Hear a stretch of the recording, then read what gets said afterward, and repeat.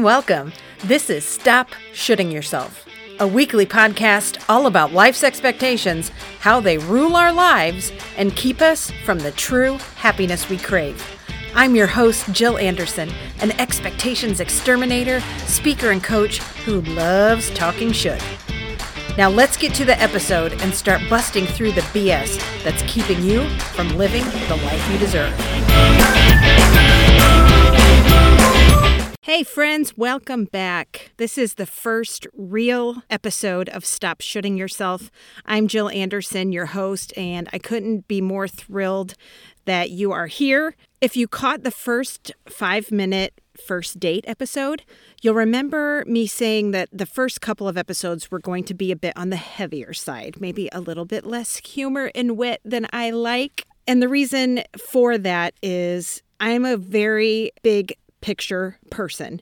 I feel that in order for everything to make sense, you got to have the backstory. You really have to understand how it came to be. And it came to life via my life.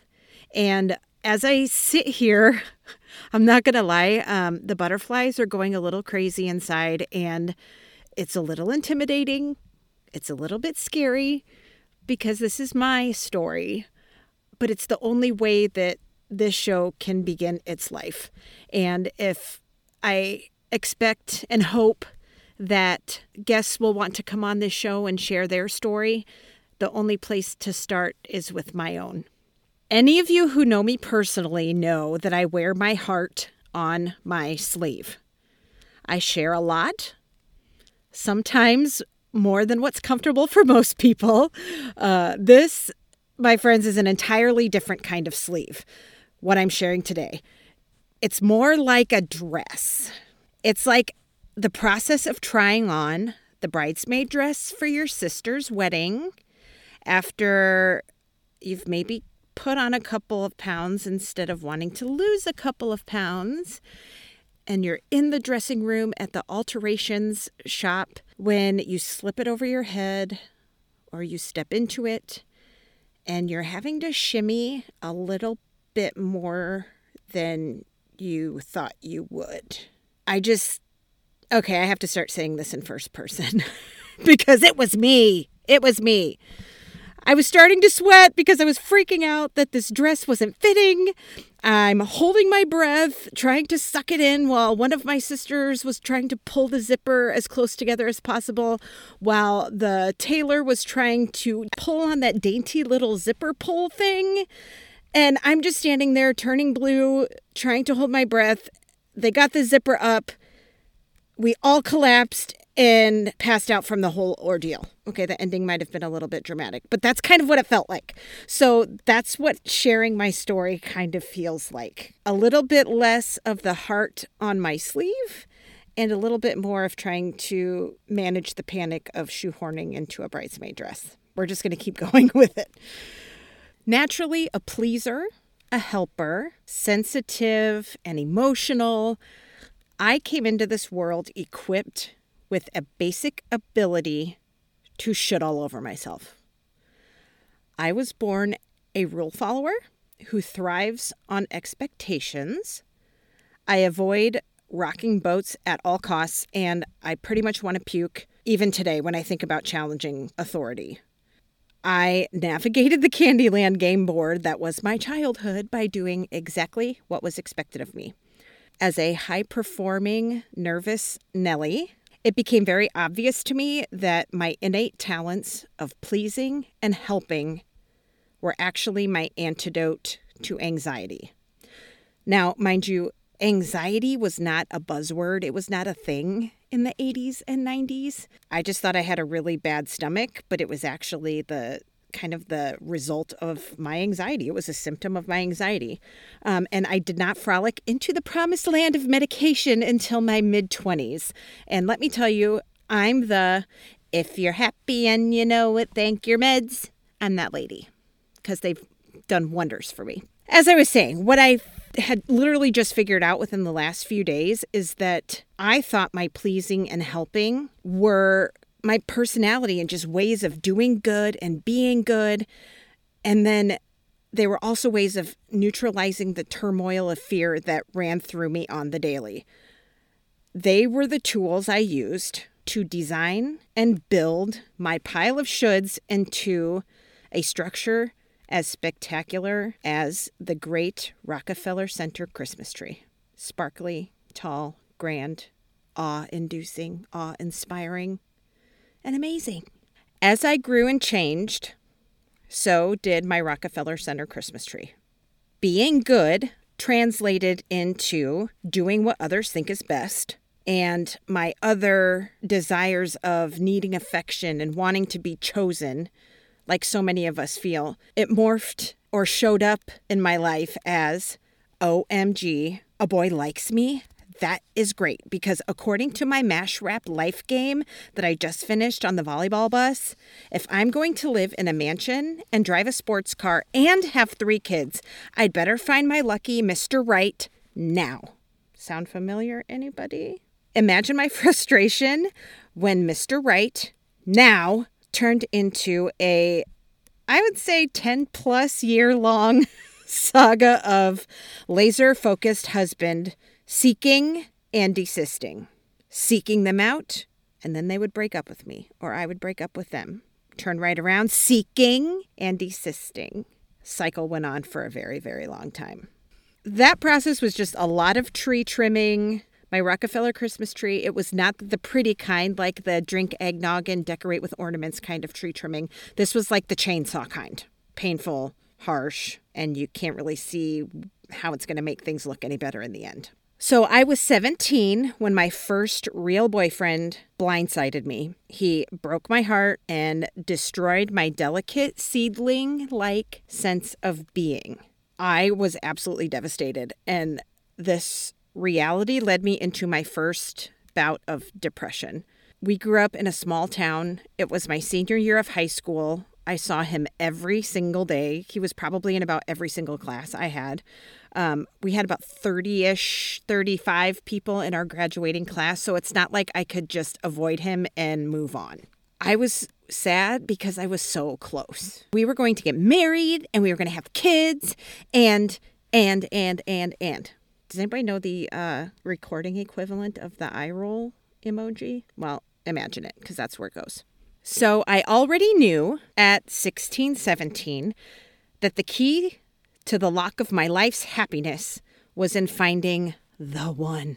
And that one I'm talking about was not me. After high school, I went to college like I was supposed to do. And of course, it was about getting my education, building a career. But this was also prime hunting ground for husbands. I dated quite a few handsome farm boys, I admit, but I was a little too focused on the end game, if you know what I mean. No, it was not the same end game that they had in mind. I was a bloodhound on a mission because once I found him, the one, and got my degree, all of the other things, in the right order, mind you, could fall into place, just like a Price is Right Plinko chip. At which point I could exhale and relax because life could begin. We would get engaged, we'd get married, we'd have the house, the 2.5 kids, we'd do all the activities, the parent things, do the adorable Christmas cards, and just enjoy our life of eternal bliss. It would all line up and come true, just as I thought it should. And at age 27, you guys, I did it. I found him. We looked amazing on paper. We were both May babies. We were 1 year and 4 days apart. I mean, if that's not fate, I don't know what is. I guess except if you have the same birthday, but close enough, right? We both had ambition. We came from great families. We really liked each other's friends. We liked each other's families. We were both Catholic. We had similar values, and we loved sports. And for those of you who are from Iowa and understand the Iowa State rivalry, he is a Hawkeye fan. I am an Iowa State fan. And I loved him more than my alma mater. And I abandoned my allegiance to Iowa State. And I bought all of the gear to just be a fake Hawkeye fan so that I could just fit in and be the great girlfriend. Who doesn't want that? So everything about us made sense. I was just amazed because I couldn't believe it. My Plinko chip had finally dropped in the slot. And it wasn't just like it dropped in the slot. It's like, I'm taking home the $100,000. I just won the Showcase Showdown, and I was hugging Bob Barker. You guys, Bob Barker. I'd found him.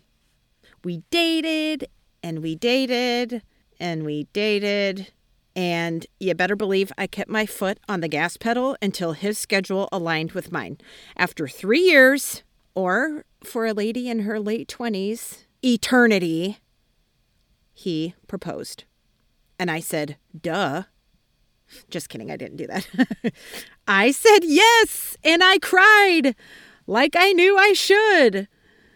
And then we started planning the big day. My real-life Rockefeller Center Christmas tree was starting to come to life. We had 434 days from our engagement to our wedding day. And you can picture it. It was traditional. It was rehearsal dinner, beautiful fancy dress, the wedding party, church ceremony, hotel reception, nice dinner, the most amazing cake in the world. You know who you are, who made it. I was the angel on top of my tree. It was perfect, just like I knew it should be. About 340 days into our marriage and a few months of living in our first house, we were in the ultrasound room waiting to see the first picture of our first child. At age 31, my clock was ticking, and it was a relief. I mean, honestly, a relief that we were pregnant. It doesn't happen that easily for everyone, but we were very thankful that it happened for us. Just like it was supposed to, right? Just like it should. So we were in the ultrasound room, and the ultrasound tech was like, hey, you two hold tight. I'll be right back. I mean, I'm all stirruped up, and my husband was white as a sheet after seeing that the ultrasound wand went in instead of out. And he was like, what? And then he was about 6 inches from the floor. So when she said that, trust me, we were not going anywhere.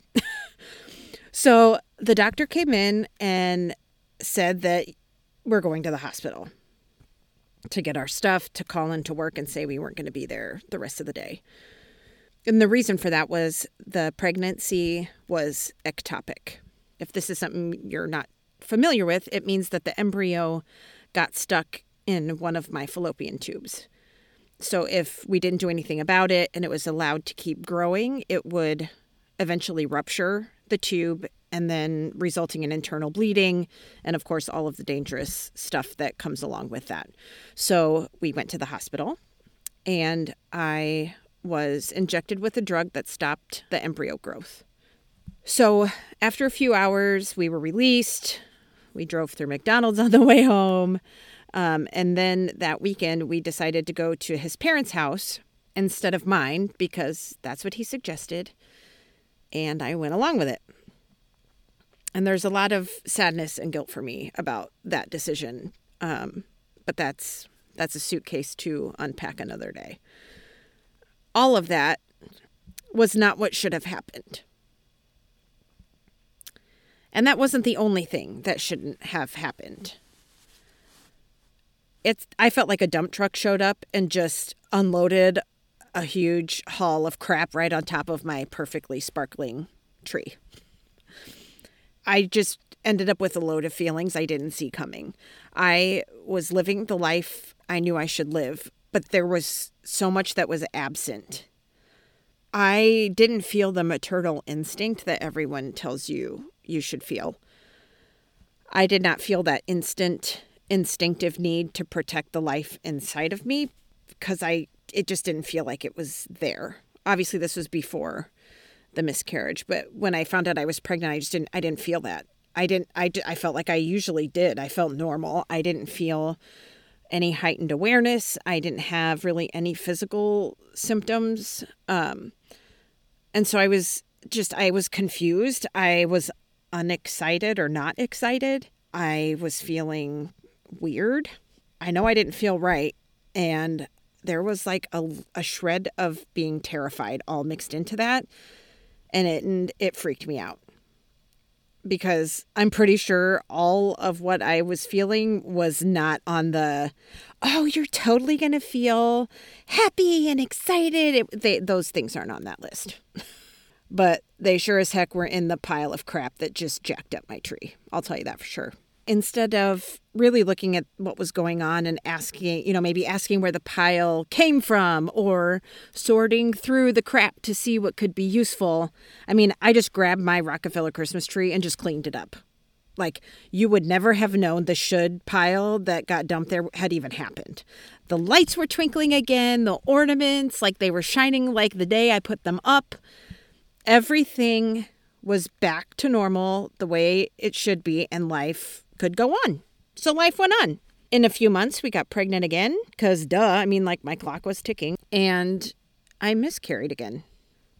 This time I was on a work trip in North Carolina at a chicken processing facility. I was running a machine demo making chicken nuggets, but that's where it happened. It was natural, and I was scared, and I felt really alone. What do you do? What do you do when that happens? When you're in a place and you don't have your support with you? The only thing that I could really think was, this is not what should happen. The dump truck showed up again and crapped all over my tree. I was sad, but again, it was not in that maternal loss kind of way.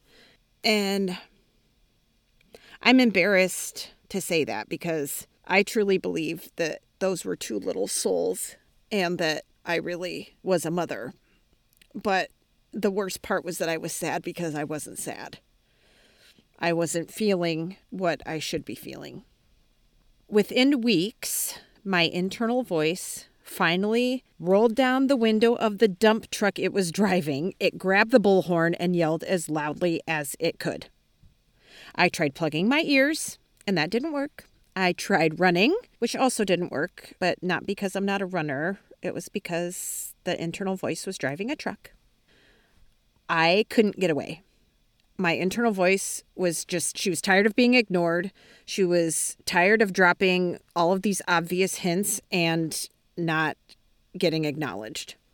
At this point, I had no idea what to do, so I hopped into the passenger seat of the dump truck and just buckled up. I had no idea where we were going. What I knew was that there was just this deep, visceral sense of peace and just a resolve that wherever it was that we were going was where I needed to be. For the very first time, I didn't ask anyone before getting in the truck. I just got in and I went. I finally figured out that the deep sense of peace that I felt was my voice. That the yelling coming from the bullhorn was really coming from me. And that no other voices mattered when it came to knowing what was best for me. So I was the driver of the dump truck. I was driving a dump truck for a reason. There were some things that needed to be destroyed. The first thing I figuratively drove head on into was the mirror I'd been gazing into my whole life. You would think that the mirror itself is the casualty, but in all actuality, it was the reflection. It's what I'd made myself see, who I made myself to be. I was a superficial facade of a life that I thought I should be living. That's what was crushed. As I'm thinking about the broken glass and the shards and the cracks that replaced that perfect reflection I had spent my entire life curating, that gut-twisting, already know the answer to question pierced my consciousness just as easily as one of those shards of mirror glass would have broken through my skin. And the question was that Rockefeller Center Christmas tree life making me happy? I did not need long to answer it. I already knew the answer, and it was abso-freaking-lutely not. It was not making me happy. That meticulously adorned, styled, sparkling Christmas tree belonged in someone else's house, in someone else's dream. This life that I had made, though a blessing and a dream for many, was not meant for me. Whew. To be continued. Sorry, I know. I hate those too, but we live in a world of binge watching, binge listening, so think of it as a favor. I'm reintroducing you to the thrill of suspense. I hope this will inspire you to come back for next week's episode. And I would also love it if you love what you've heard so far to please hit the subscribe button, rate me as high as you think I deserve, which is 5 stars, by the way, and drop me a message if you're so inspired. I would love to hear from you. If you would like to find and follow me online, you can do so at www.heyjill.com. You can also find me on Facebook and Instagram at Jill Hey Jill. After you've done all that, don't forget to stop shitting yourself. See you next week.